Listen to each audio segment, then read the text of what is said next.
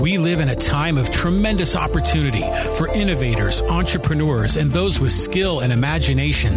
But it seems at every turn, there are forces that slow us down or get us off track. I believe you can trigger your independence and lead a flourishing life, be free to choose, and live according to your own values. Join us in a conversation about big ideas in life, liberty, and the pursuit of your happiness. Welcome to the John Riley Project.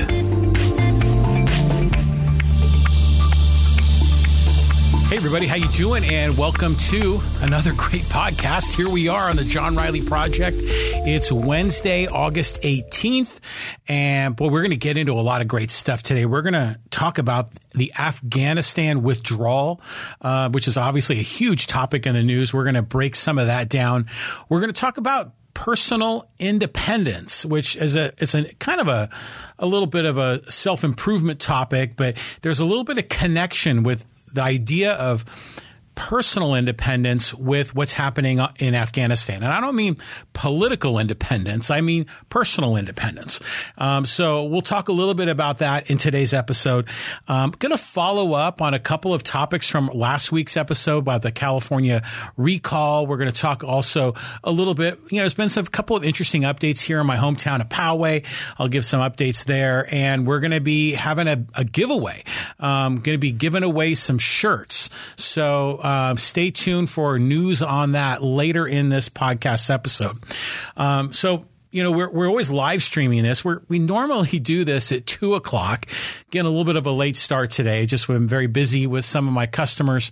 But for many of you, I know you listen to the recorded version, or sometimes you watch the recorded version. So we get off to a little bit of a late start. It's really only impacting my live stream audience. But, we normally do this once a week now. We're doing it once a week, Wednesdays at 2:00.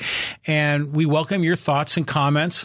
I've downsized it to once a week just so I think I can make these podcast episodes better.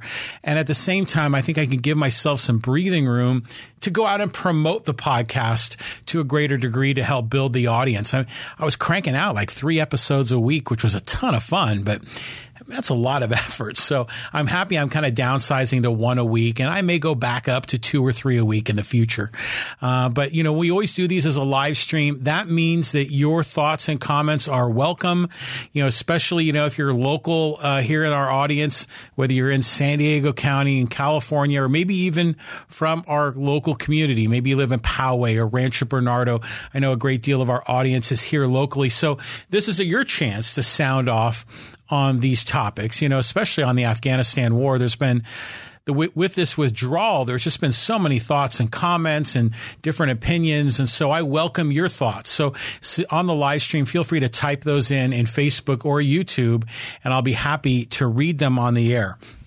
Okay, so let's get into this Afghanistan withdrawal piece. And, it's just been all over the news. You've been seeing the pictures of people in Kabul running to the airport, people that have been, gathering all their luggage, fleeing the nation, people running alongside, U.S. military aircraft, people that have jumped onto the landing gear and the airplane takes off and then these people are falling out of the sky. I mean, it's been awful, but just massive chaos that's going on in Afghanistan right now. And this has led to a lot of people to really seriously criticize President Biden on how this is all unfolding. But I got to tell you, again, I'm no Joe Biden fan, but I can't tell you how appreciative I am of what he's doing to get us out of this 20-year war. And I think this is ultimately a good thing. And sure, it's messy, but I kind of want to go through his speech that he gave a couple of days ago, which I thought was a very good speech. Now, granted, he was, I guess he's been in Camp David. Maybe he's been vacationing, so he has not been available or been as public as I would have hoped him to be over the weekend. But he finally made his appearance on Monday. So I'm going to just break down elements of his speech. I think these provide some interesting jumping off points to comment. So again, I welcome your thoughts and comments on the live stream. Feel free to chime in. So one of the first things President Biden said was, I stand squarely behind my decision. After 20 years, I've learned the hard way that there was never a good time to withdraw U.S. forces. And he's absolutely right. I mean, first of all, there never is a good time, right? I mean, we could have left 5 years ago. We could have left, in the future, and there would always be this vacuum. That's always been the criticism. Like if you leave, then we heard this with Iraq too. If we leave Iraq, then a vacuum is going to be developed, and the other forces will take over power in those areas. Well, that's true, but that's going to happen no matter when we withdraw. And that's no justification for us to stay there for multiple generations. We're already 20 years into this thing. So, a lot of times I think a lot of these leaders, they want to stay in these unwinnable wars because they don't want to admit failure. They want to save face, and they're hoping that they can pull a miracle out of their you-know-what and save the day. And it just never – it ultimately becomes unwinnable, particularly with the strategy that they use when they go about it. And we're going to kind of break that down. But, 20 years, I mean, how much has been spent? I've heard over $1 trillion. Some people have said $2 trillion, although that seems like a stretch. But I mean, it's been a ton of money, and how many lost lives. And then to see it all just sort of evaporate in the last couple of weeks, or especially in the last few days, just kind of shows the pointlessness of a lot of this. And good on Biden for not wanting to continue to dig the hole. That's, one of the classic rules, right? What's the first thing you do when you're in a hole is you stop digging. And so he is finally embracing reality and admitting it's time to get out of these wars.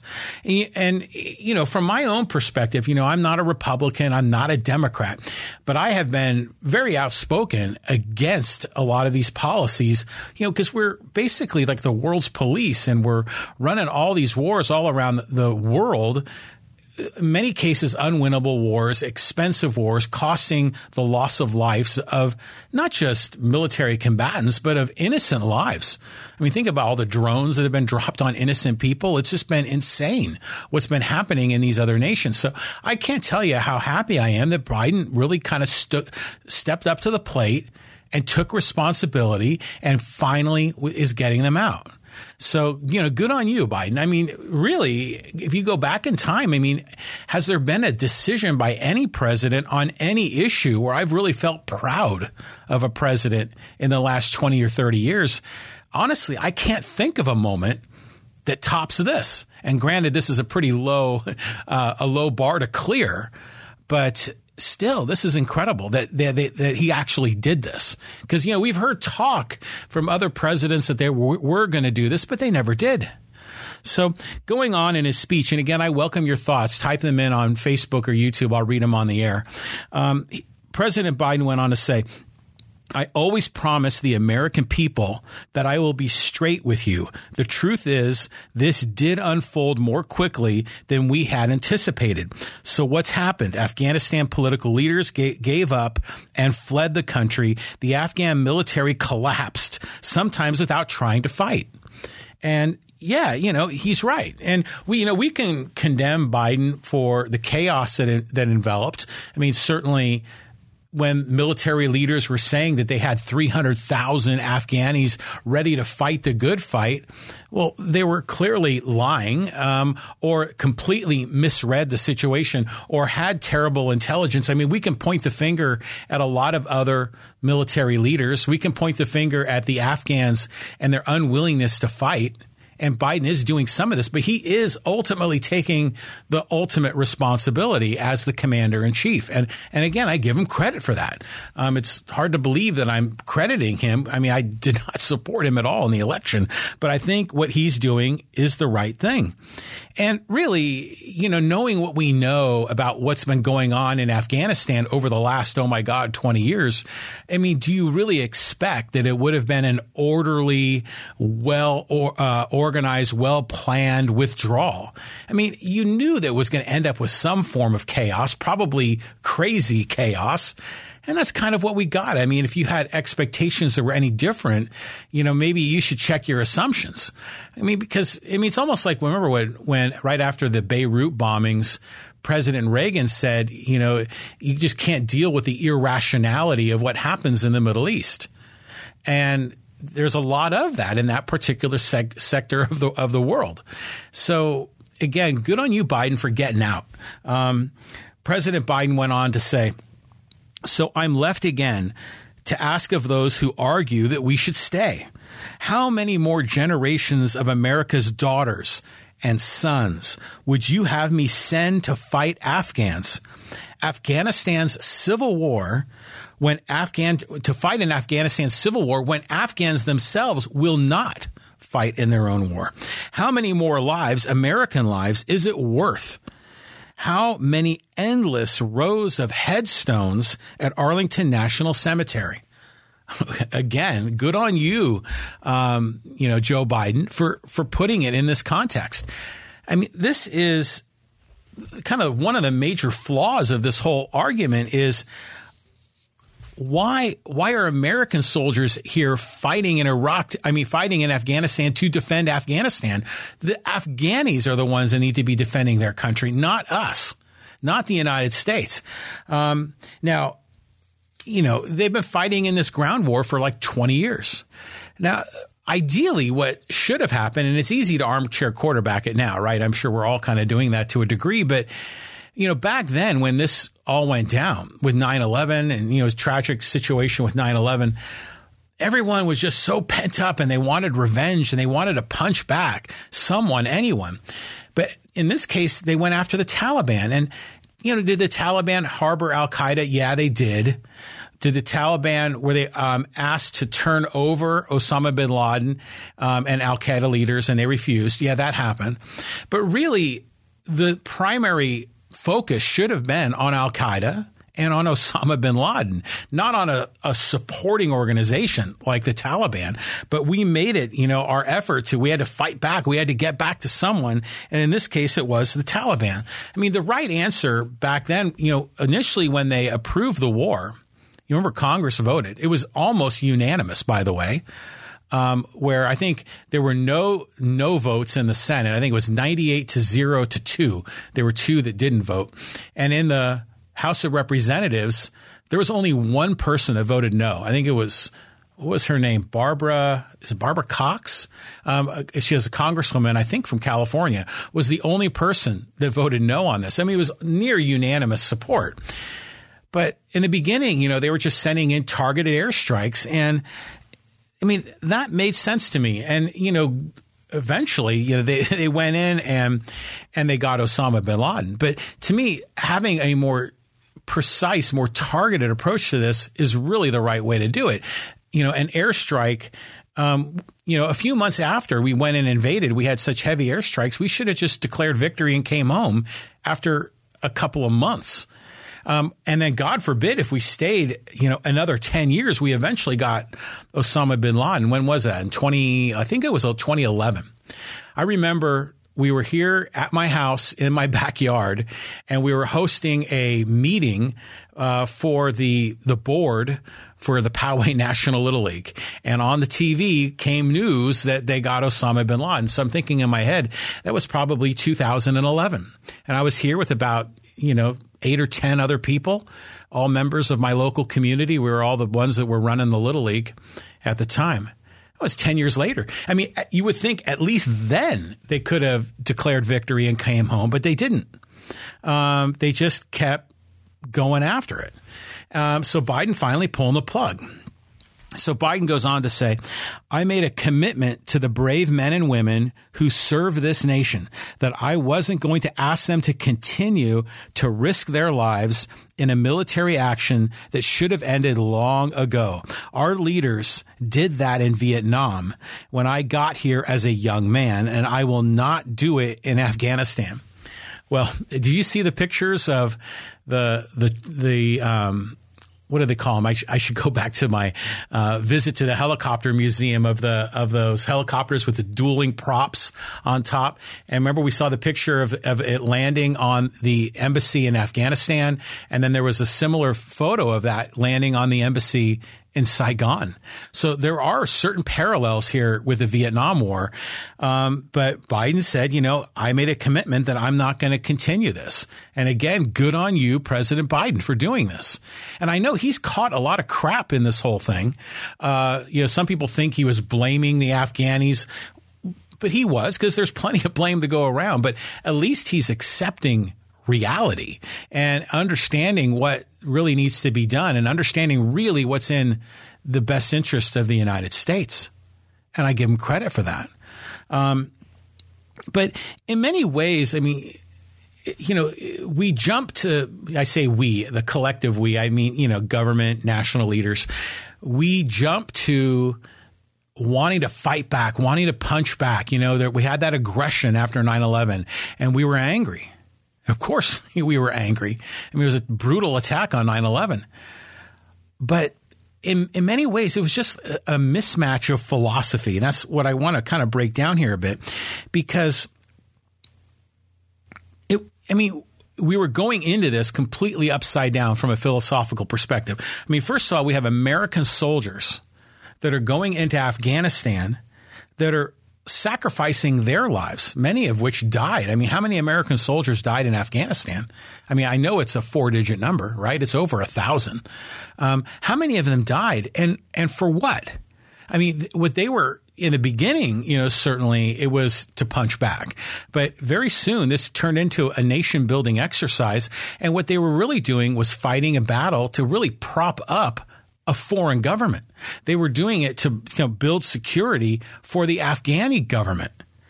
And should that really be the role of American soldiers? Particularly, should they be sacrificing their lives, putting their lives at risk, not to defend America, but to defend Afghanistan, to defend the government and the ruling class of Afghanistan? Because that's what they were doing. That's why, again, a very flawed philosophical angle to this. And then on top of it, American taxpayers were funding this, not just the funding for the war effort, but American taxpayers were funding the construction of infrastructure throughout Afghanistan for roads and bridges and schools and hospitals, while we're failing to take care of that same infrastructure in the United States. So American taxpayers are sacrificing so the Afghanis could benefit. The whole thing was just completely distorted philosophically. It was just the wrong approach in so many different ways. And Biden finally made the commitment to pull the plug on this nonsense. It's 20 years, but my God, it's amazing it's lasted 20. But if we had other leaders in there, it may have lasted another 20. I mean, how long have we been in Korea?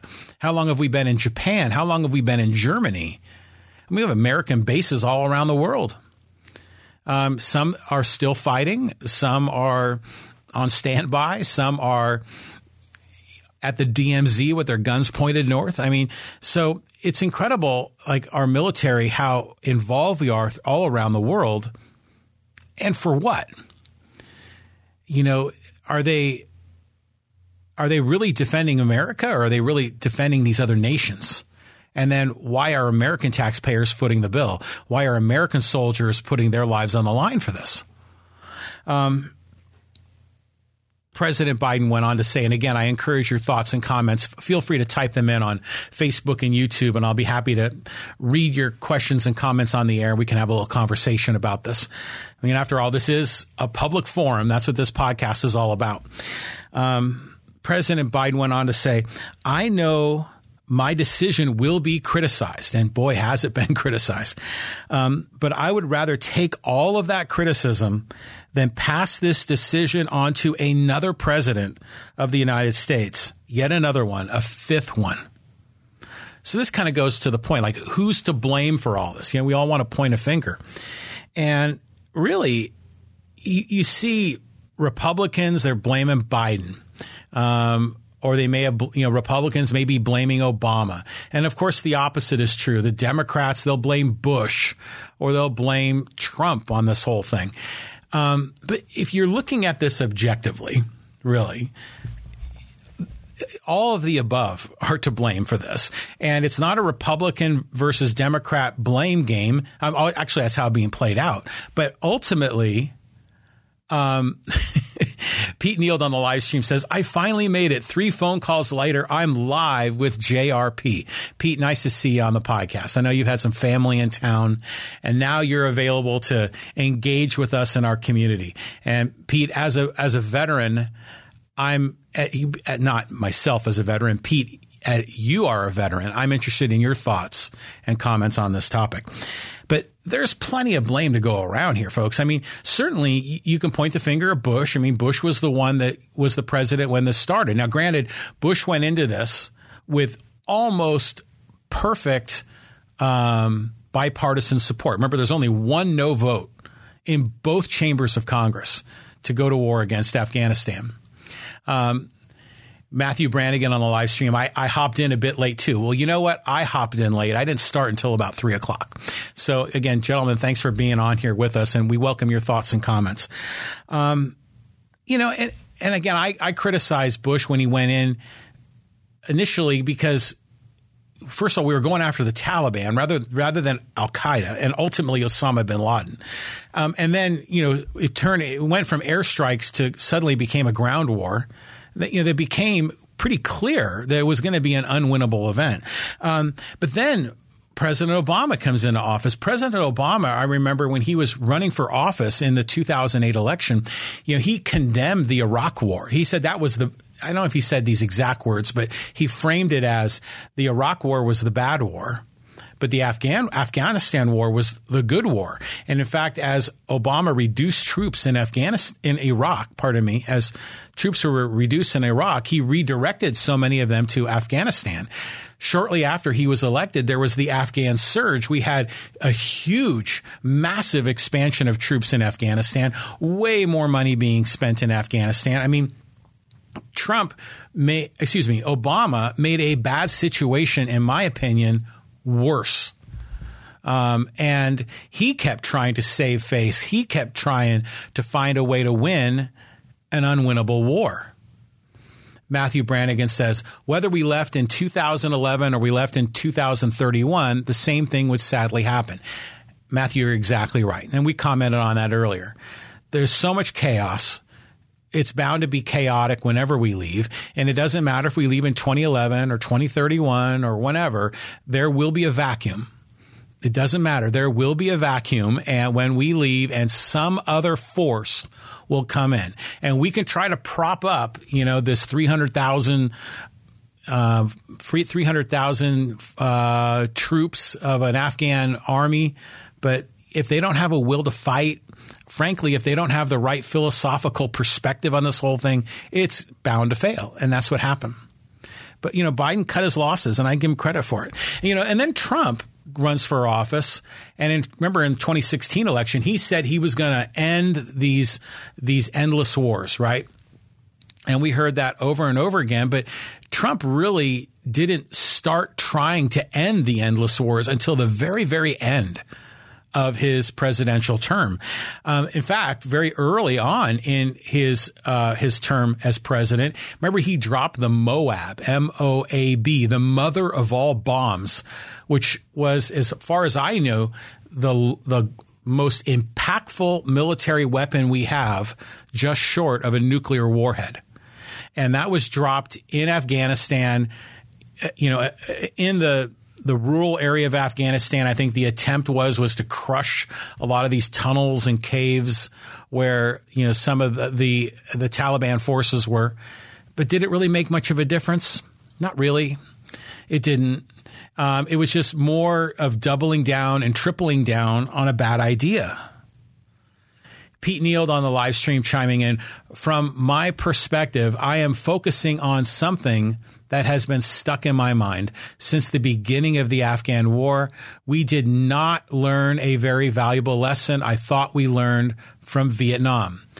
Pete, man, I agree with you 100%. We go into these foreign wars and it's one thing if, we're bombed in Pearl Harbor and we go back to defend our nation. In this case, we were bombed, obviously, with 9/11 certainly in a more creative way. But the response should have been well thought out. The response should have been, let's not get into another Vietnam. I remember when we sent forces into Iraq in Gulf War I in the early 1990s, people feared it would be another Vietnam because that was so vivid in our memory about how terrible of a situation that was. But you're right, Pete. We as a nation, we didn't learn this lesson. But then it makes you wonder, what are the decision making of the people in charge? Why did they pursue these things? I mean, they're smart enough.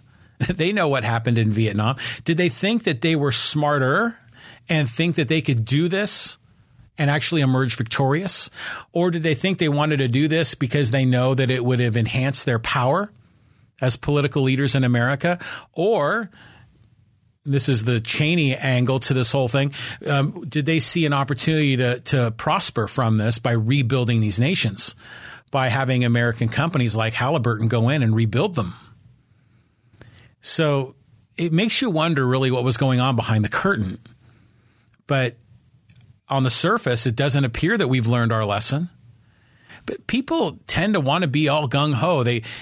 I think people watch too many movies, where the heroes go in and conquer and they come out, fresh faced and with beautiful women and big victory parties. And, war is not like that. It's a lot harder. So anyways, so Trump dropped the Moab, right? And that was pointless. That didn't really work. And he kind of kept it going in Afghanistan. I mean, Trump dramatically expanded the drone war. I mean, Bush started the drone war, then Obama expanded it, and then Trump expanded it even more.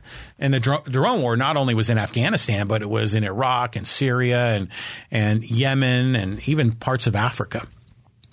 But they just kept doubling down. And it makes you wonder, Trump talked a good game, at least in this particular category, of ending the endless wars. But once he gets into office, he flipped, as so many politicians do.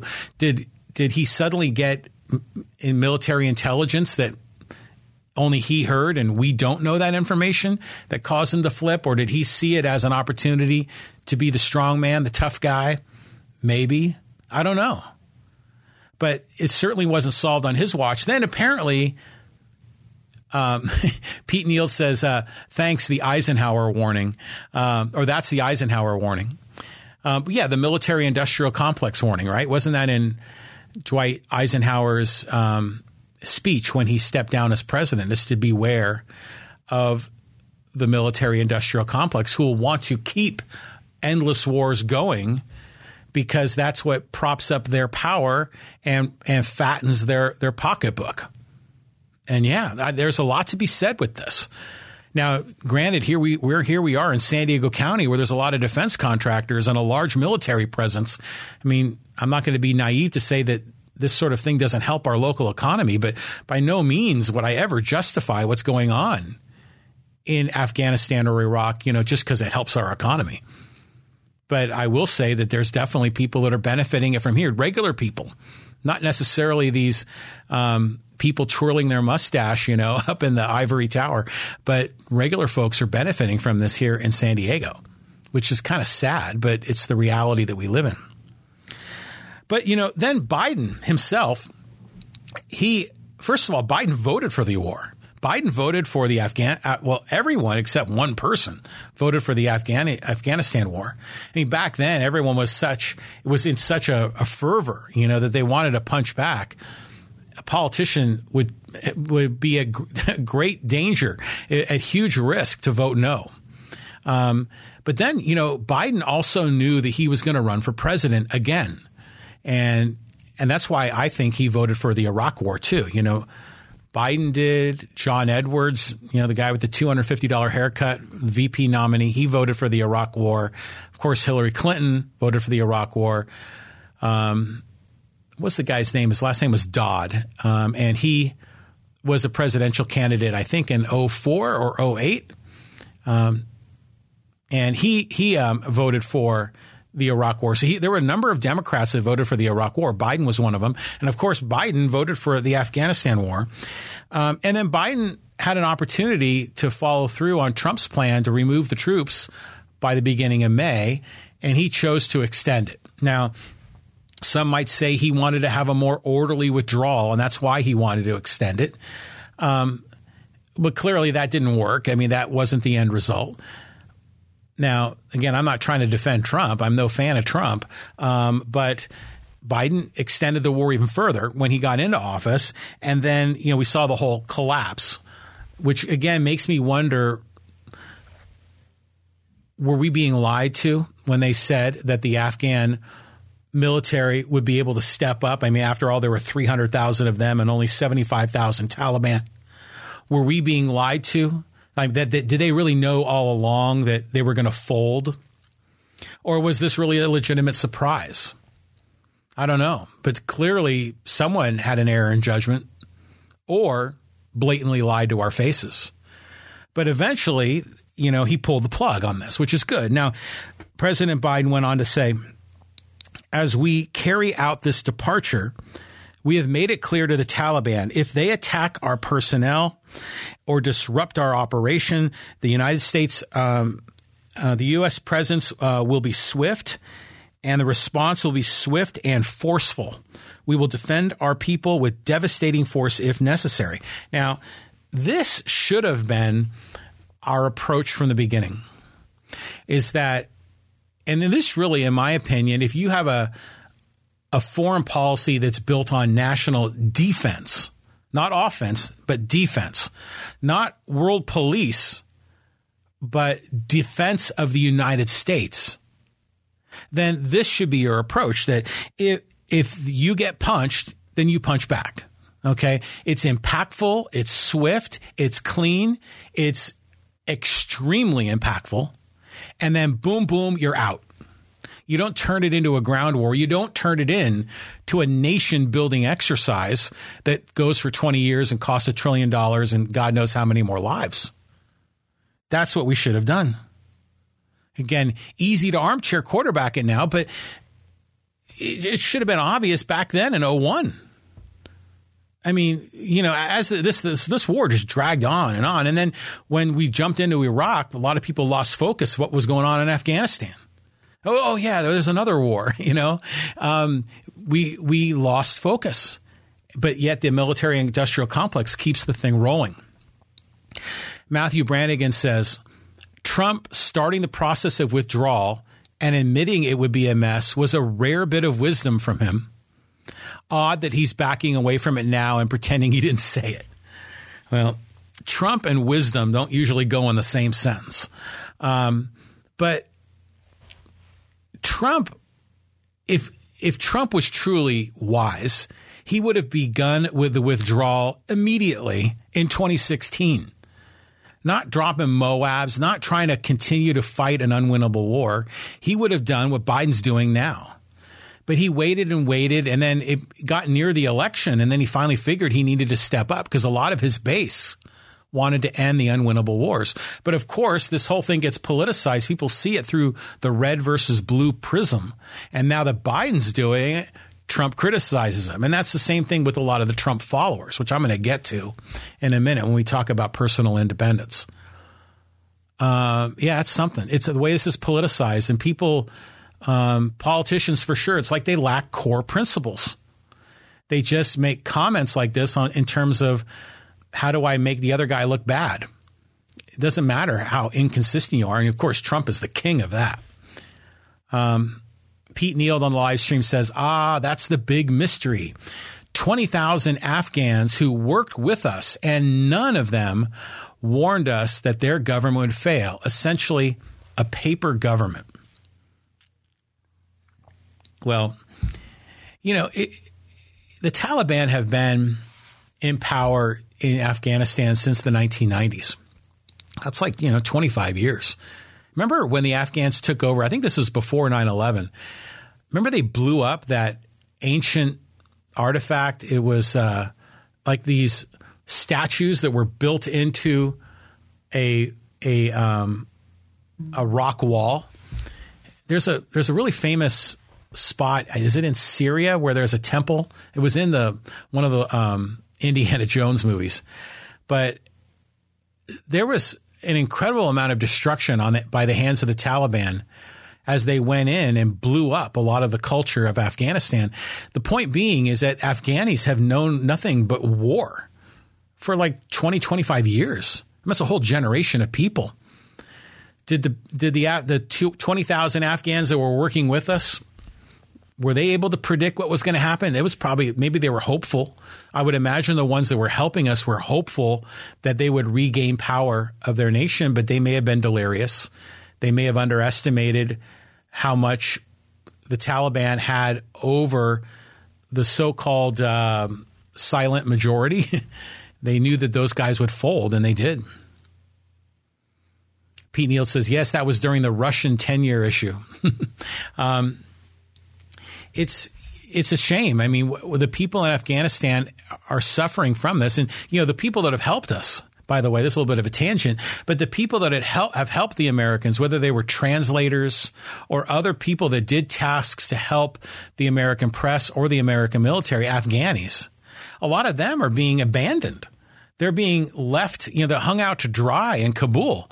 A lot of cases, not only are they not able to get on an airplane to get to the United States, I mean, in my opinion, they should all be, what's the word, refugees or asylum. I always get those confused, but they should be able to come to the United States and just be instantly legal citizens, or not, if not legal citizens, excuse me, they should be legal, green card. They should be legal residents. I mean, this should be a no-brainer. Now, granted, there's all this chaos to get them out, but it's terrible that we're letting a lot of these people hung out to dry. I mean, this is how we are going to continue to erode the brand image of the United States of America. People aren't going to want to help us if we have a reputation of screwing people over, and that's what's happening here. President Biden went on to say in his speech, the events we're seeing now are sadly proof that no amount of military force would ever deliver a stable, united, secure Afghanistan that is known in history as the graveyard of empires. What's happening now could have easily happened 5 years ago or 15 years in the future. And Matthew Brannigan, that was exactly your point. But still, we hear these comments about the graveyard of nations, right? Alexander the Great went into Afghanistan and failed. The British went into Afghanistan and failed in the 19th century. In the 20th century, it was very famous. Remember, the Russians went in and invaded. That's why the Americans ended up boycotting the 1980 Olympic Games in Moscow, because of the Russian invasion of Afghanistan. They failed as well. And now we have failed. You could see the writing on the wall. The historians should have been banging on Bush, don't go in. Should have been telling Obama, get the hell out. Telling Trump, get the hell out. Finally, Biden's doing it. Knowing what we know of Afghanistan as the graveyard of empires, why in the hell did they stay? Why? Matthew Brannigan says, Afghanistan isn't even a real country. The borders were drawn up by the British 100 years ago. Well, I think a lot of those nations in Central Asia are like that. Iran, Iraq, Syria, those are all lines drawn, I think, right after World War I. So is it a nation, sort of, kind of? It's this loose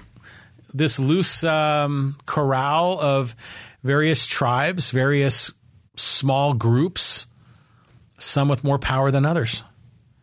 But yeah, again, a philosophical mismatch when going in on this, because here the notion what Bush and Obama and Trump all wanted to do was to build a nation. You could say Trump didn't want to do it, but his actions say differently. He continued the nation building exercises well into the 2-3 years of his term. Of course, Obama and Bush certainly did, building out the infrastructure of schools and hospitals and roads and bridges, water systems, things we won't even build in America. They were building them in Afghanistan. I remember Rand Paul one time was talking about how they were building I think it was $65 million for a natural gas station in Afghanistan. And he was saying, well, not only was this an example of building infrastructure in Afghanistan, but it was for a natural gas station when there were so few vehicles that are powered by natural gas. It was almost like a clean energy idea put in Afghanistan. And then eventually it got blown up by the Taliban in another war or another conflict.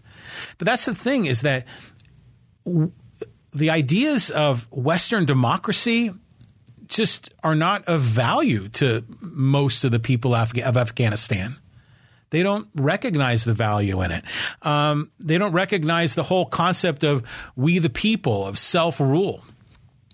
Because all they've ever really known, except for some very brief moments in their history, have been some form of monarch, some religious leader, some dictator of some sort. I know there have been moments where there's been some Western culture that has been a part of Afghanistan, just like we had some of that in Iran back in the days before the Iranian Revolution.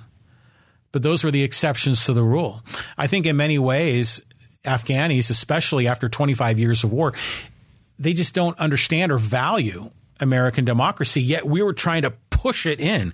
We were trying to force it in. They also don't value Western culture.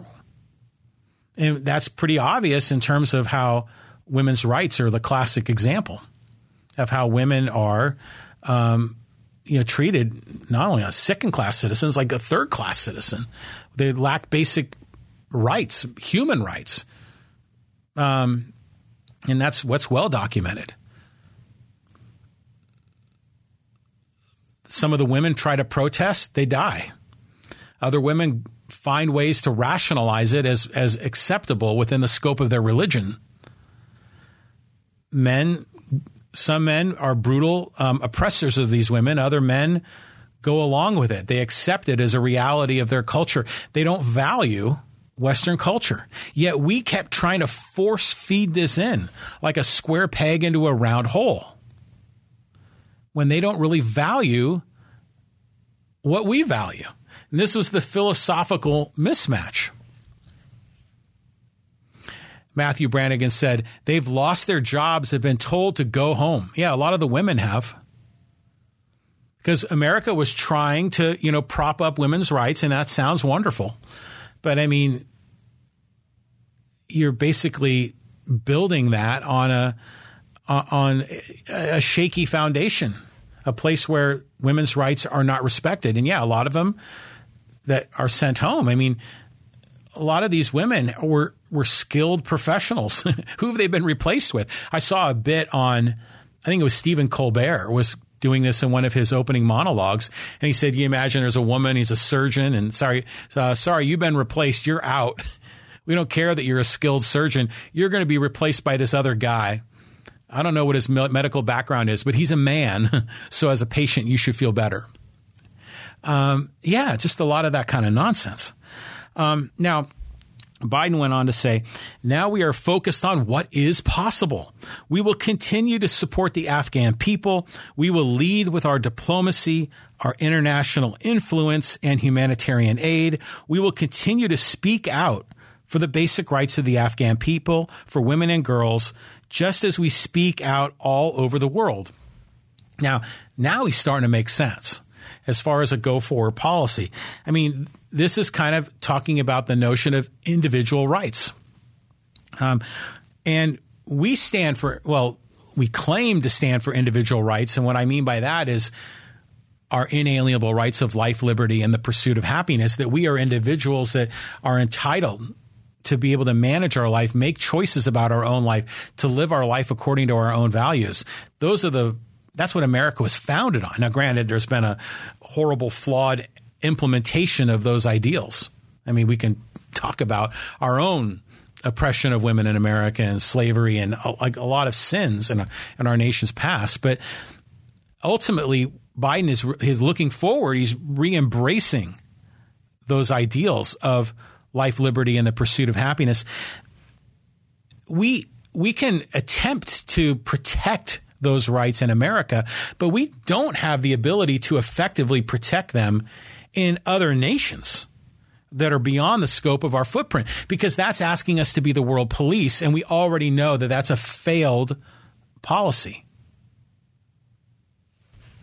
A couple more comments here from Matthew Brannigan. One thing I've noticed from South Asian, Middle Eastern refugees from war is that they tend to be all men. Men are fine in these countries. We should just accept women refugees, as many as we can. And of course, the children. The children. They have all the skills America needs. Well, I agree. It should be a no-brainer to extend legal residency and then give them an opportunity to become American citizens. That should be the easiest thing in the world to do.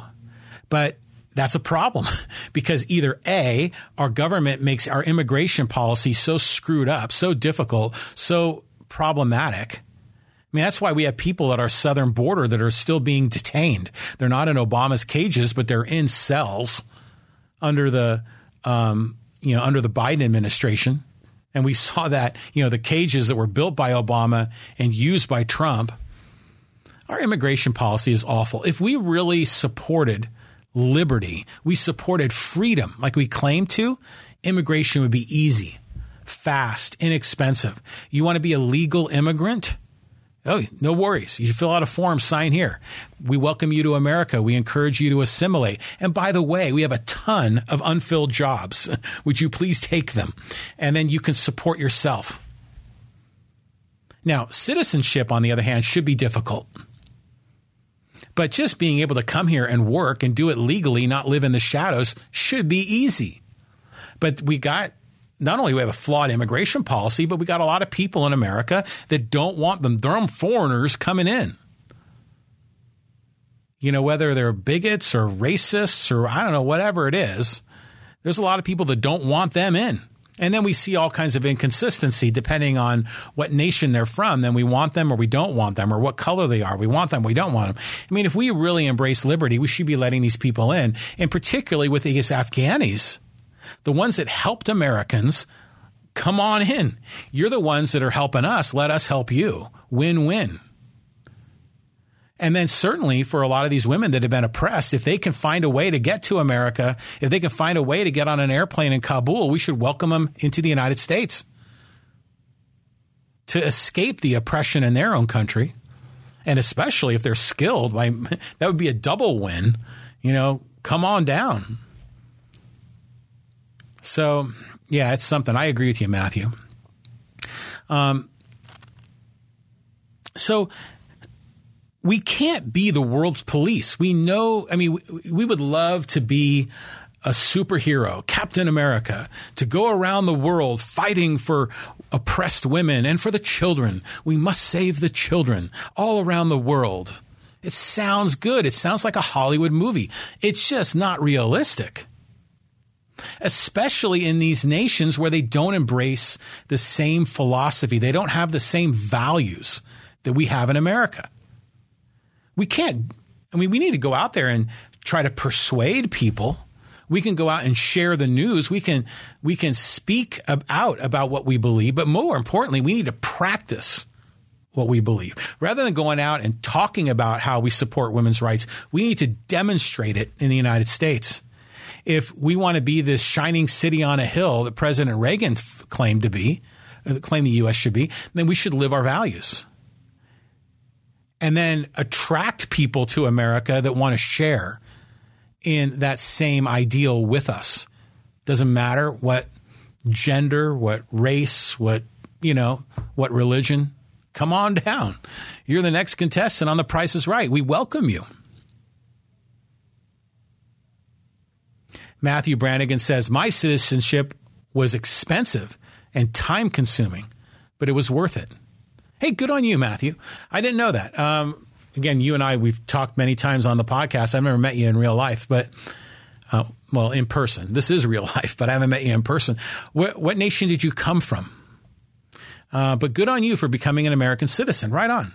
And yeah, it is expensive. Really? That's interesting to me. I would expect being a citizenship would be time consuming. I get that. I get that it could potentially be difficult, but I didn't know it was expensive.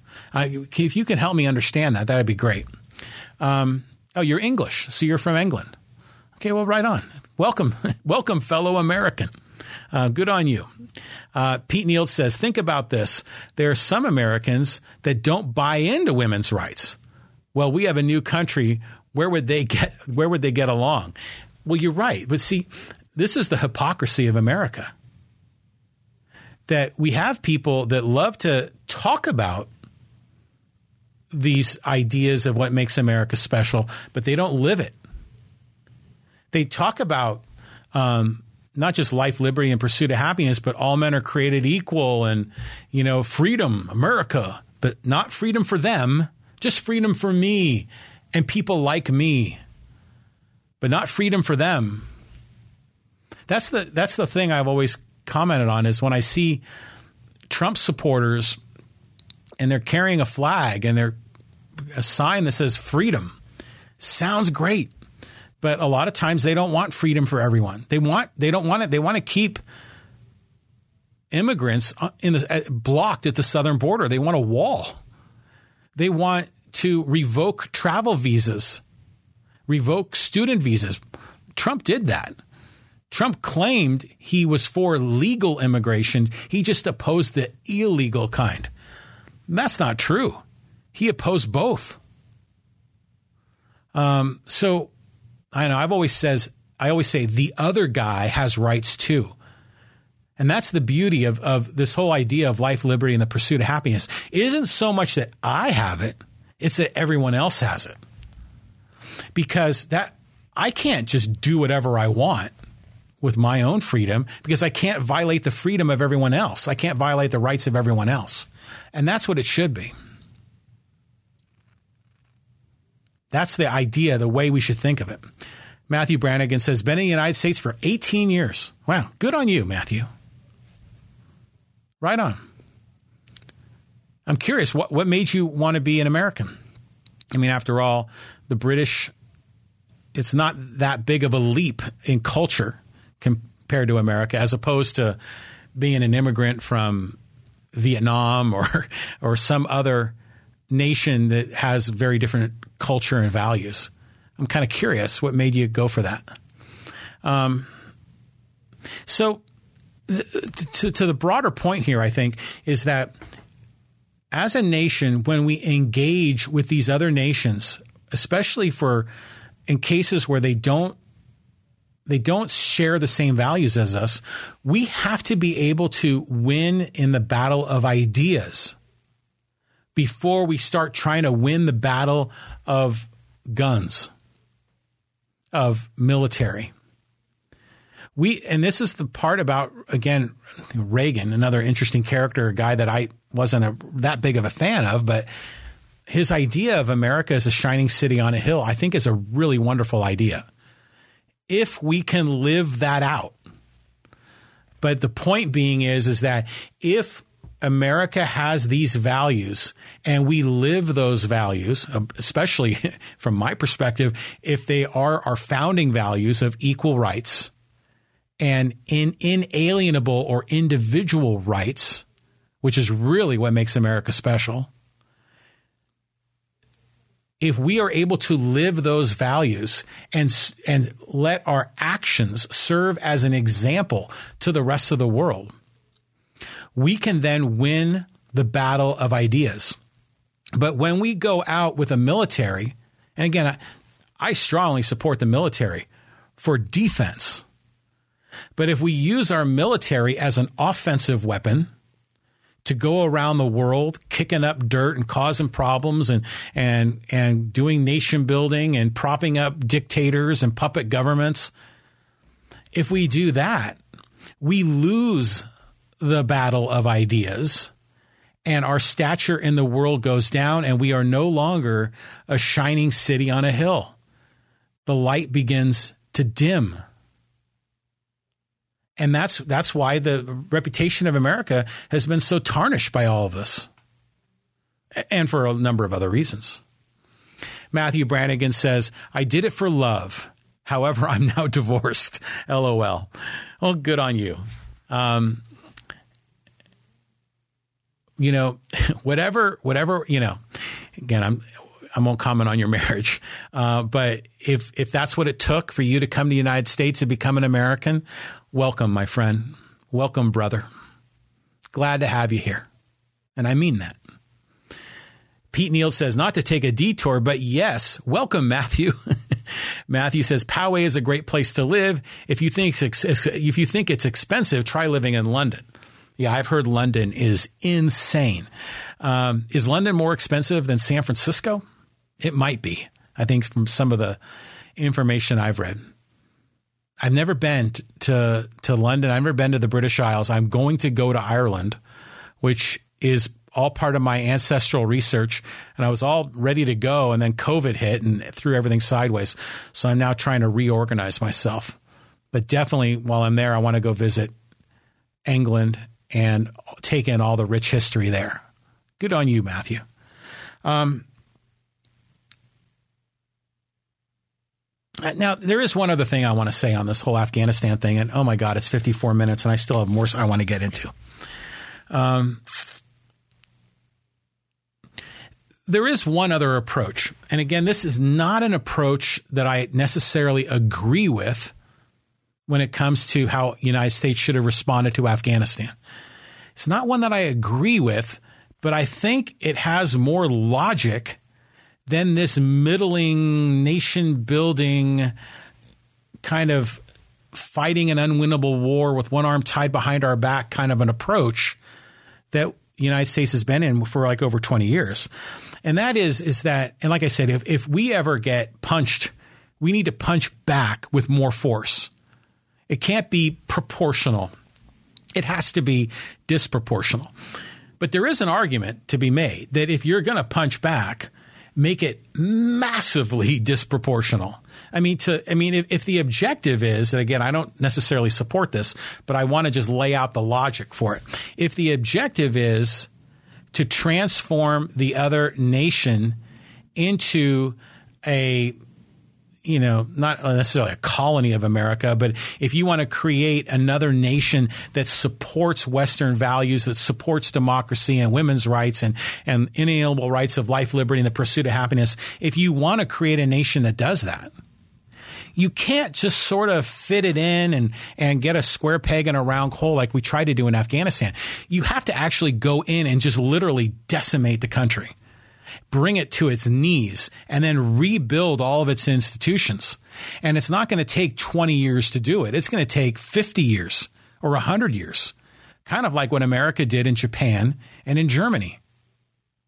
Again, I'm not advocating this, but I'm saying it would have been if they came up and said, our objective is to truly transform these nations. When you have such a massive philosophical difference, the only way you can actually do that is to completely obliterate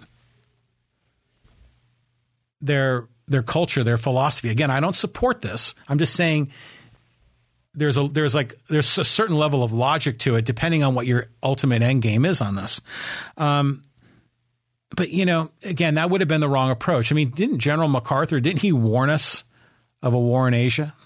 I think he did. Just it's an unwinnable place to go. And especially somewhere like Afghanistan is landlocked. Your Navy has limited capabilities there. It was a disaster. I supported when they sent in special ops to go get Osama bin Laden. That made sense. I wish it wouldn't have been 10 years later. Limited airstrikes just to respond to 9/11 kind of made sense too. But then if you really look back at it and you look at Osama bin Laden's manifesto, why did they attack us on 9/11? Well, they attacked us because we were over there. They attacked, the USS Cole, which was in a Yemen port. They attacked some of our embassies in Africa. They attacked the World Trade Center in 1993. As a response to us being over there. Now, there's a lot more to the story than that. There's a lot more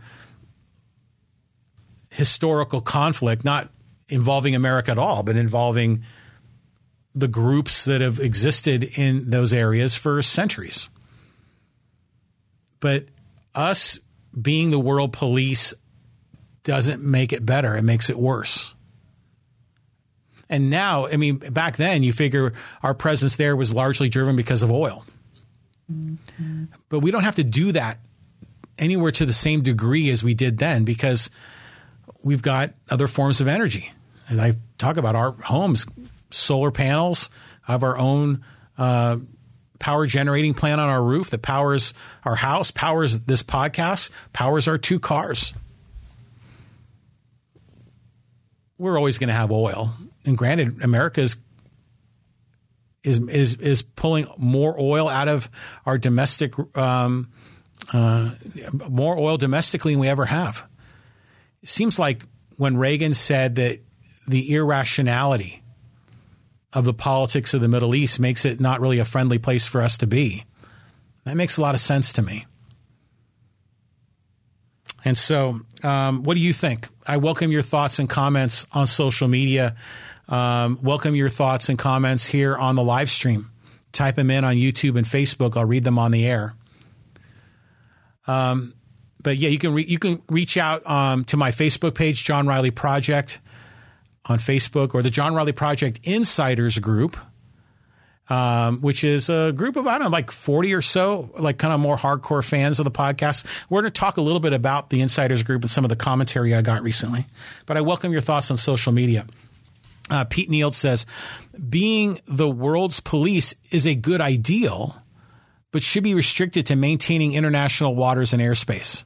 Okay, I buy you on that, Pete. It sounds good. And, just kind of, how should I say this? Allowing free trade to be conducted freely makes sense. Keeping waterways and airspace open so people can freely navigate, can freely move, can freely exercise their inalienable rights of life, liberty, and the pursuit of happiness. And by the way, those rights aren't just for Americans. Those rights are for everybody. Everybody has a right to their own life. But being a world's police, meaning that we have to go in and fight every civil war and rebuild every nation and partner with one group against another group. And at some point, you just got to say, the hell with all this. It's a waste of time, waste of money, waste of energy. And it's frankly in direct conflict of what America is supposed to represent. So maybe this is going to be a turning point, that we're going to actually, Pete, learn the lesson that we failed to learn from Vietnam. And I hope it is. Pete Neal says, if you read that as supportive of the U.S. Navy, yes, I am biased. Yeah, that's what the Navy does, right? They keep the waterways open. All the international trade, the freeways of the waterways, right? They keep them open and allow free trade to be conducted. That makes sense to me. That's actually preserving America's interests there too, but doing it in a way that's principled and based on freedom, not just for us, but for everyone. There's logic in that. But fighting these ground wars is just silly. Matthew Brannigan says, Afghanistan is a tragedy. Just look at those old photos of smiling, mini-skirted, university-educated women from the 70s and how women look now, sent home from school to be no more than a slave. Right. And I think that was the same era when we saw some of that Western influence in Tehran back in the 70s, when they had the Shah and they were embracing Western values. Again, we would love to remake all these nations in our own image as though we are God, right? Making man in our own image. But you can't force those ideals on other nations. We have to lead by example. We have to be principled. We have to stand up for what we believe in, and we have to not just talk the talk, we have to walk the walk. And the more we do that, the more we will be influential to people all around the world, and the more people are going to want to jump on our bandwagon. But when we look like hypocrites, when we don't live our values, then people just say, they don't like us anymore. I mean, because, right, who likes a hypocrite? They don't. So it's something. Matt Brannigan says, spot on, Peter. Yeah, the U.S. Navy. So, okay, so we're at 6 viewers, only 1 like. If you like this, give us a thumbs up. I'm not really begging for likes, but it helps the algorithm. The more people that like the episode, more people that view the episode, the more we kind of pop up on people's YouTube streams as a recommended video or in Facebook. So, okay, I do want to get into a couple more things, and I want to talk briefly about this idea of personal independence, because there is like a link with Afghanistan, and this is important. This is something that I'm kind of really going deep on myself, and I'm also going to get into a couple of other things about some follow up on our topics from the previous podcast. We might go maybe another 15, 20 minutes. So, I always talk about how this podcast is all about life, liberty, and the pursuit of happiness. And I really believe in that. And I think a lot of my content is consistent with that. But this notion of independence, you would think naturally is a good fit, right? And here I want to talk about personal independence. But what I find is interesting when you see and hear the reactions to the conflict in Afghanistan, particularly this exit, this withdrawal, I really wonder how critically people are looking at this from an independent perspective, because so often we find the Trump supporters are bagging on Biden for doing what Trump was going to try to do before that never got done. You've got Biden supporters that are blaming Bush and blaming, you've got everyone sees it, not everyone, but many people see it through a partisan lens. If they're a Democrat, they're blaming Republicans and praising the Democrat. And vice versa. If they're a Republican, they're bagging on the Democrats and praising the Republicans. And it makes me wonder, how are people really thinking for themselves? Are people really looking at this objectively? Are they really looking at it independently? Now, I'm no party preference, and I take great pride in that, because I want to think through independently. I don't want to be like a tribe member where it's kind of groupthink. Again, I'm not saying every Republican or Democrat is like this. I mean, people get in these political parties for various reasons. I mean, they really should only exist to help elect candidates. That's their main goal. But there is a lot of groupthink out there. It's almost like you go on social media and it's like whatever the talking points of the day are. That's what you see people talking about. And it's incredible sometimes. It makes me wonder how well people are really thinking things through. And that's why I want to talk about personal independence. And when I say that, I don't mean personal independence like, a man is an island, right? That you're independent and you exist independently. That's not exactly what I mean here. And I don't really mean just simply being an individual, although I support individual rights. I talk a lot about that. But it's really this notion of independence of thought, thinking for yourself, assessing reality yourself rather than seeing the world through the lens of other people. Like in this case, sort of repeating the talking points that you heard from Rachel Maddow or Tucker Carlson, or whoever happens to be the spokesperson for your particular point of view. And I'm often challenged with this as well, because this goes to the whole point of how some people will say things or do things because they're concerned with what other people might think. They're always worried about what other people think of them rather than doing what they think should be in their own best interests. Some people will say things, in a podcast, in an interview, maybe in social media, maybe at a party. They'll say things that people want to hear because they know that'll make them more liked, or they'll fit in more. Maybe they'll say things to garner influence. You'll see this politically, where people will say the right things in order to get the right supporters, or say certain things in order to win certain favors from those in power. Some people are concerned about doing what they think is the right thing not the right thing independently based on its own merit, but the right thing in terms of what other people might think. I see a lot of that in the world today. And, I'll admit that I'm influenced by that as well. It's hard to escape that. It's baked into our culture in many ways.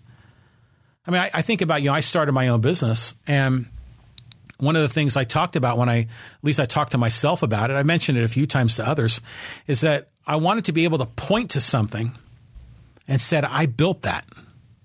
This goes back to the whole Obama speech, you did not build that, which I hate that speech that he made. I know it's a Elizabeth Warren topic as well. Yeah, when you build a company, of course, there are other people involved, employees and customers and suppliers. They all get paid. They all get what they need in transactional win-win outcomes along the way. But leaders deservedly deserve credit for the accomplishments of their leadership.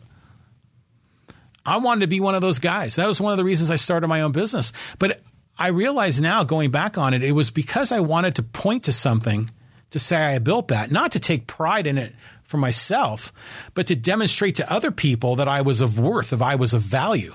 And I realized that that was the wrong approach. It took me a while to finally really understand that at a deep level. It took a lot of self-introspection to get there. A couple more comments here on the live stream. Going back to our previous discussion, Pete Neal says, hey, Matthew, your birth country, my ancestry, started that concept till the French got in the way. Matt says, you've always had a love-hate relationship with France, our nearest neighbor. The English and the French kind of having their own little conversation here. Matt Brandigan says, ideological purity seems to be a serious problem these days. In many ways, ideological purity is good because that means people are standing up for their own principles. Now, granted, you got to know when you're going to win and when you're going to lose. The problem I have is when people stand for ideological purity, but then violate their own principles. Now, granted, I'm sure I've done that at times in my past. But I have friends of mine that we believe very different things when it comes to society and culture, politics. But we're still friends because we can get beyond it. It's hard to do for some people. But a lot of ways, I respect those that are ideologically pure. I've commented where I don't support AOC, but I respect her. I like her strategy of how she goes about her business, how she uses social media, how she gets her message out, how she rallies people, how she knows how to push the right buttons. I don't agree with her philosophy at all, but I respect her. Same with Bernie Sanders.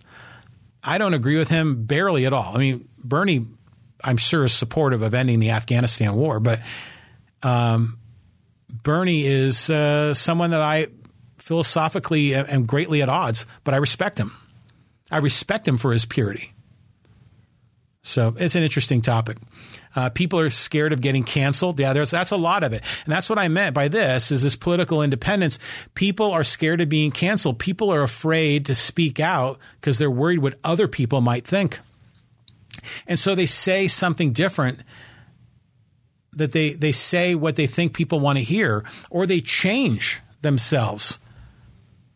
They adjust their values to be more in line with what other people think. And in many ways, I think that's a huge problem. I mean, like when it comes to the Afghanistan conflict, I mean, there are people that I don't think are thinking for themselves when they comment on these things. They're just spouting talking points. It's predictable. It's almost like with COVID. We can see it with COVID. The talking points that some people share are almost like programmed. I mean, you could predict what people are going to say. Now, granted, what people are going to say may be based on sound science and it may be logical, but it makes you wonder, are they really thinking independently, or are they just spouting off what they've already heard from someone else? It's an interesting topic. And, here, I'm going to make a comment here. Personal independence is about pursuing your happiness and ultimately yourself. That's what personal independence is about. Independent of what others might think. I mean, that's why I have these shirts. And if you're watching on the video, these are my personal Pursue Happiness shirts. And by the way, I just want to put this out there. And I said I'd have a giveaway. If you want one of these shirts, this Pursue Happiness shirt, on the back, it's got the John Riley Project logo. I'll give you. I got some right here, right off to the side. I got sizes L and XL. And if you want one of them, email me to john@johnrileyproject.com and tell me if you want a large or an extra large. If you're in town here in Poway or anywhere in San Diego County, let me know and let's find a time to meet. I'd love to meet you. If you're far away, give me your address and I'll mail it to you. No charge. Personal independence is about pursuing your happiness, independent what other people might think.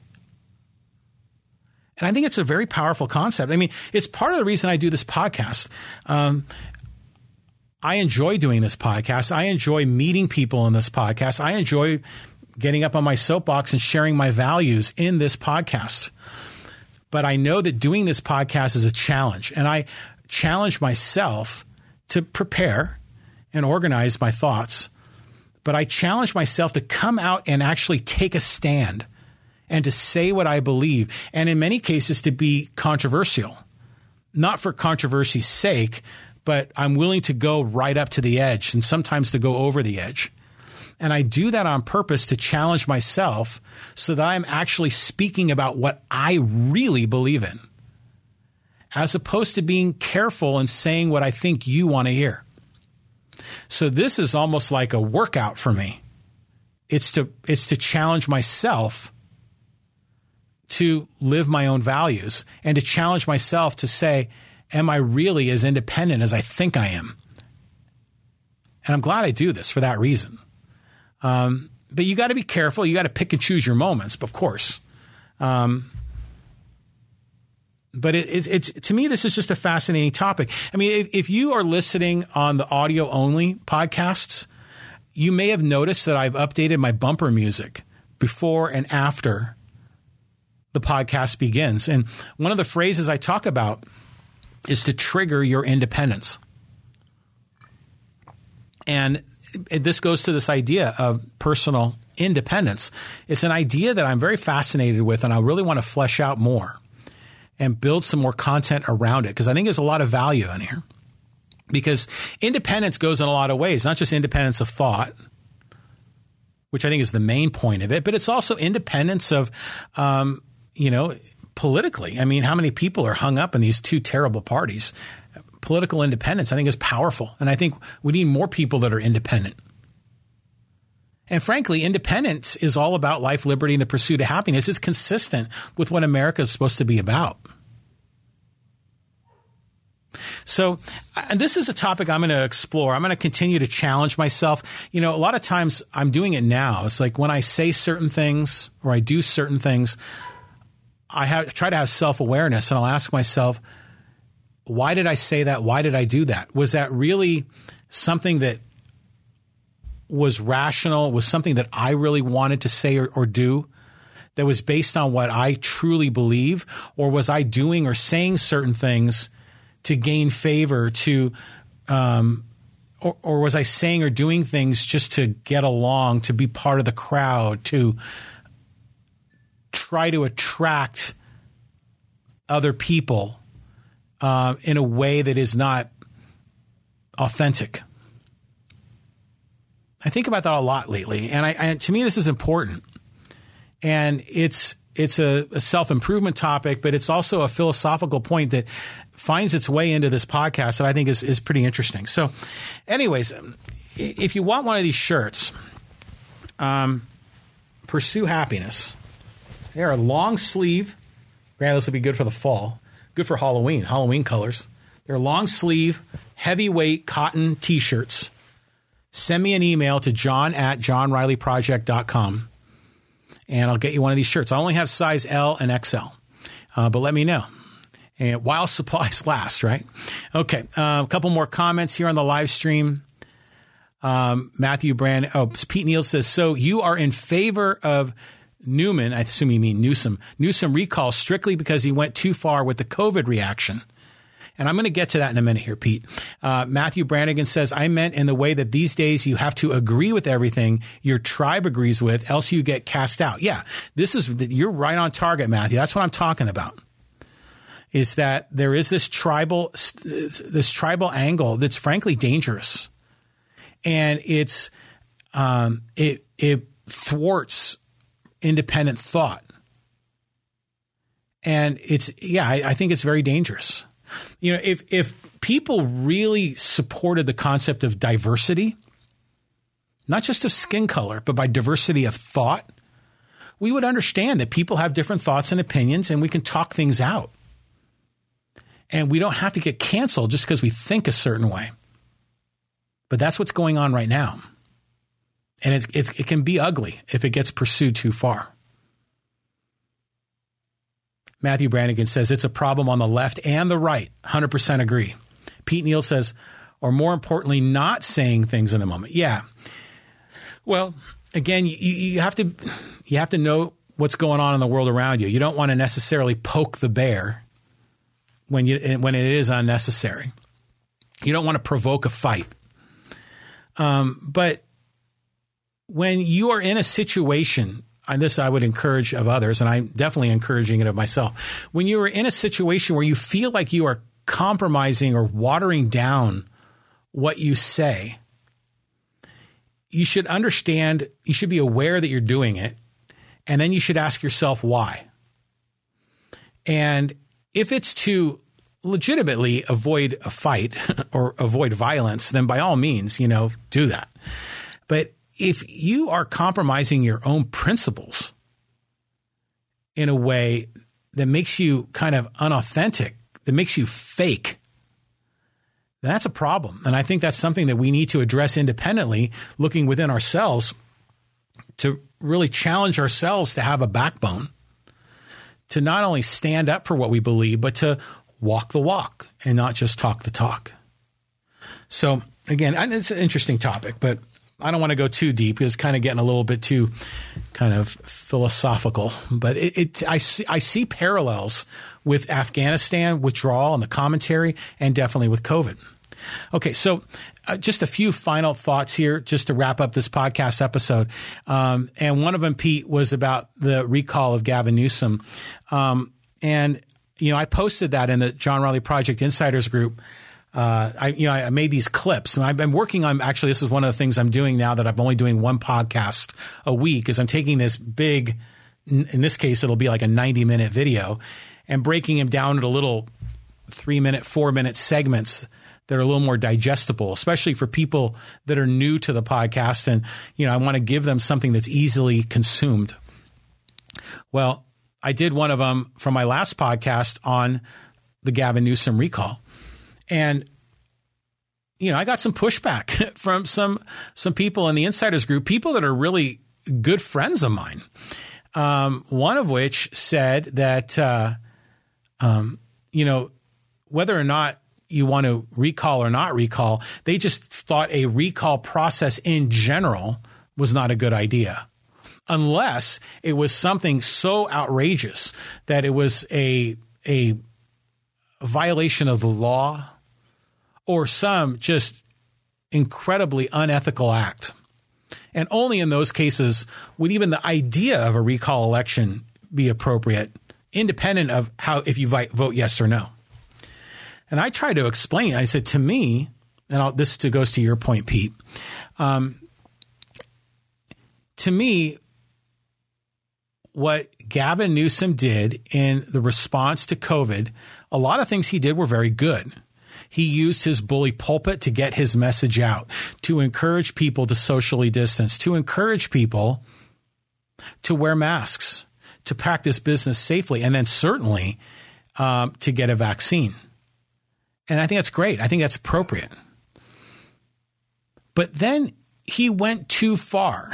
He went too far because he, as a government official, he set rules that shut down certain kinds of businesses and declared certain businesses as essential and other businesses as non-essential, shutting down the non-essential ones. Well, I'm sorry. If you're the owner of one of those non-essential businesses, that business is essential to their life. That business is critical for them. It's their life's work. And if this is a nation that's built on liberty, then we should give those people the liberty to continue to manage their business. If you can go to Home Depot and practice business safely, why can't you go to another business and practice business safely? It's the same idea. So I had some interesting conversation with some of my friends in the John Riley Project Insiders group. Again, I welcome you to join us there. We have some more detailed discussion. Another friend of mine agreed with me that what Newsom did was over the line, but felt that there was no suitable replacement. So therefore, we needed to keep the bad guy in office because everyone else was worse. Now, I see that logic too. But at the same time, now, granted, was everyone worse? Probably not. Of the leading candidates, was everyone worse? They were all varying ratios of mixed bags, of mixtures of good and bad. But even if Newsom is recalled and someone like Larry Elder is put into place, or San Diego Mayor Kevin Faulconer, maybe he wins. He won't. It's going to be Elder or Newsom will survive the recall. And frankly, I think Newsom's going to survive anyways. But even if Larry Elder got in, he'd only serve for like a year, and then there would be another election, and he would have limits on his power because there's a balance of power. There's a legislature and a governorship. He can't act as dictator. Now, granted, Larry Elder's going around in his campaign saying he was going to issue all these emergency actions to give him more power. And I know Newsom's done some of that as well. But you can't not remove someone because they did, even when they've done something wrong. People need to be held accountable. And again, there is even some logic to say, and this I agree with as well, that recall elections are fine because it always holds politicians accountable. It keeps them on their toes. It makes them nervous, and they should be nervous. And, you know, they may end up surviving the recall, which is fine. And frankly, isn't this democracy? It's funny how some of the people that are big fighters of democracy oppose the recall, even though it's a Democratic vote that's going to recall them or not. Now, granted, the flaw is that if he is recalled, the winner of it may only have 15, 20% of the vote. But that could have been resolved if we had ranked choice voting to decide on who the winner would be. But we haven't gotten there yet. Pete Neal says, yeah, I think he went too far, but not to the extent of losing his job. Well, maybe we can agree he went too far to the extent of being up for recall. Then we can vote whether or not he stays or goes. But he did cross a line, and I think that line makes him eligible to be put on a ballot for recall. Maybe we can agree on that. Matthew Brannigan says, yes, agreed. Voting no, but might want to be rid of him at the general election. So I voted yes on the recall. It was hard to figure out who to vote for to replace him. I voted for a person that you've probably never heard of, who is an elected leader in California today. He's a supervisor in Riverside County. He's the one that's probably most aligned with my particular point of view, but although not perfectly. But I voted for him. His name's Jeff Hewitt. But again, I think Newsom's going to survive. That's my opinion. Now, when he's going to come up again in November of 2022, but I think what's going to happen is whoever gets the most votes in this recall is going to be the leading candidate for the nomination for the 2022 governor election, which may end up being Larry Elder again. Or if he can pull a rabbit out of his hat, former San Diego Mayor Kevin Faulconer. We'll see. Okay. But yeah, I filled out my ballot. I took it down to Postal Annex here in Poway. And they had representatives from the San Diego Registrar of Voters there inside the Postal Annex, which is right next to the Target here in Poway. Speaking of that, have you seen that new Amazon Fresh that's being built?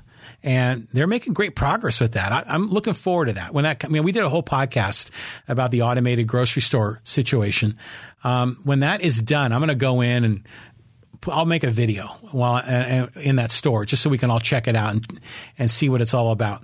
I posted about it here in one of our local Poway Facebook groups and got a lot of interesting response.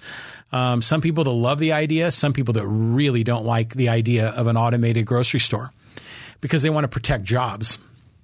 Never mind the fact that we've got millions of jobs that are unfilled right now. But I don't know. I'm very anxious to see, again, I love progress. I like technology. I like innovation. And we're bringing it to an industry that, roughly speaking, hasn't experienced a tremendous amount of innovation. This is going to be a huge leap, hopefully forward. And I'm looking forward to that.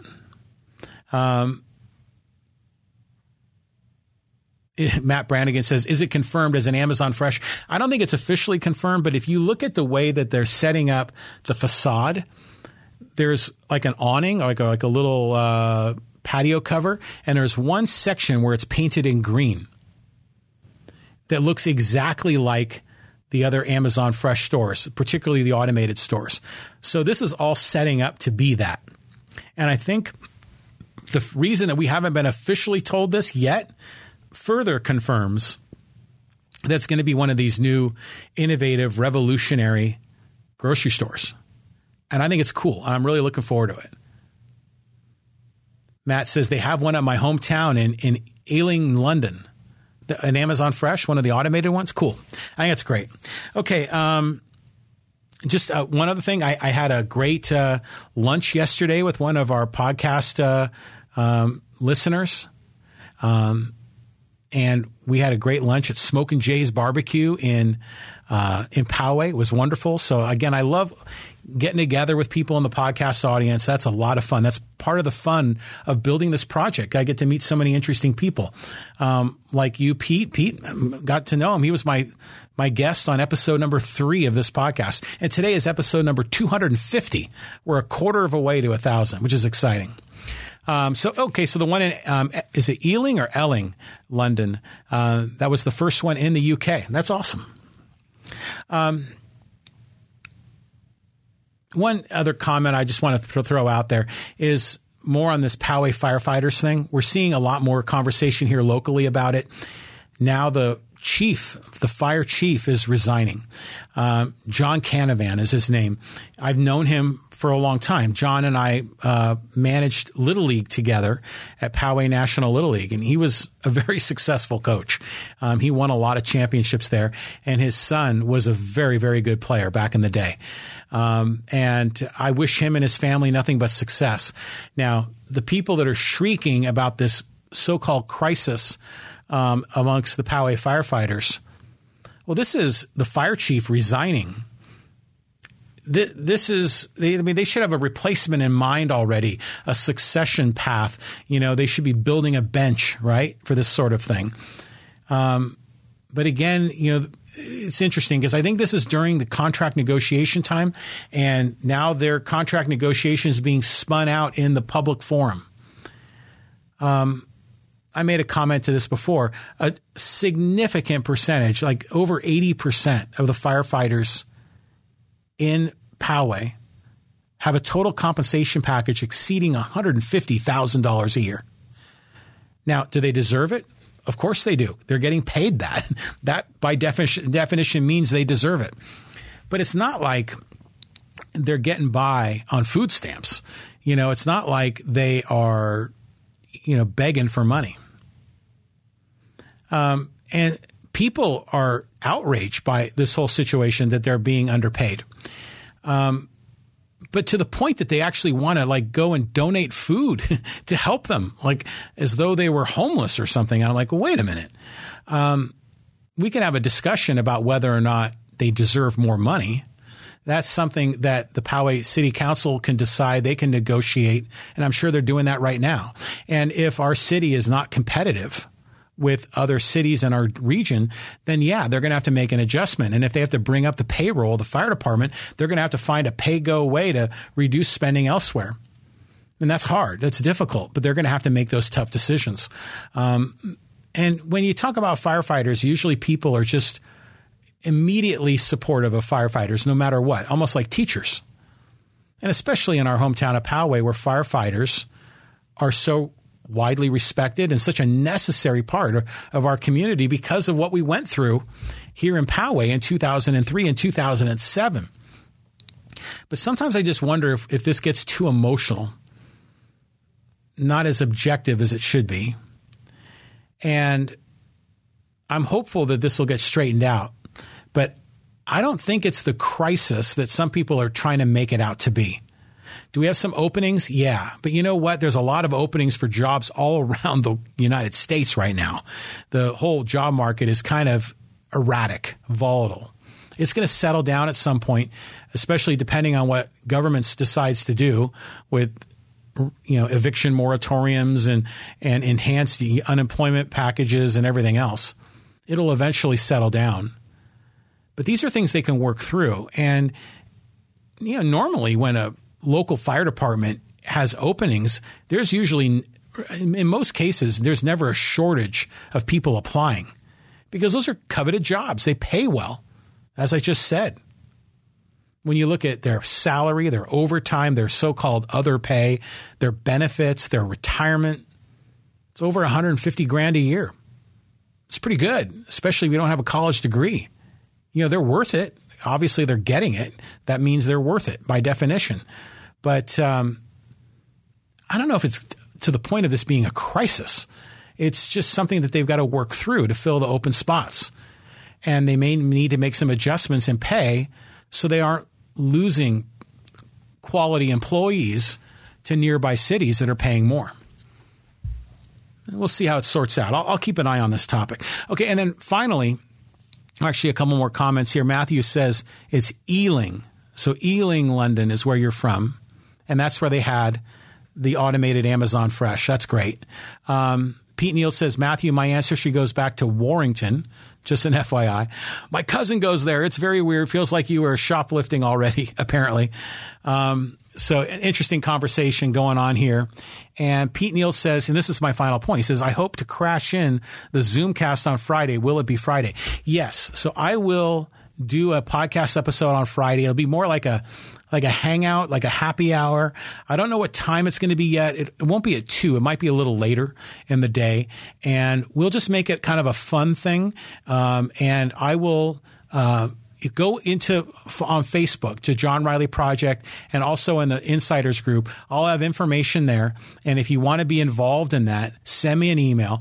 And then what we're going to do is we're just going to have a fun conversation. And we're all going to pop up on Windows here in the live stream.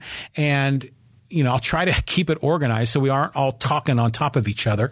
But we'll have some topics in mind and we'll go around the room and get everyone's thoughts and opinions. And maybe there's some new topics people might want to bring forward. We'll talk about those and we'll have some fun with this. And it'll be like a big Brady Bunch matrix, like a big Zoom call matrix. I'm not sure if I'm going to do it in Zoom or if I'll do it in my StreamYard, which is what I use here now. But I want to experiment with this because I think it'll be fun to getting the community involved. So I'll have some news about that probably in the next 24 hours. So check out the John Riley Project Facebook group for information, and we'll take it from there. Okay. Wow, an hour and 37-minute long podcast. Thanks again for joining us. We really broke down the whole Afghanistan war and the withdrawal and foreign policy.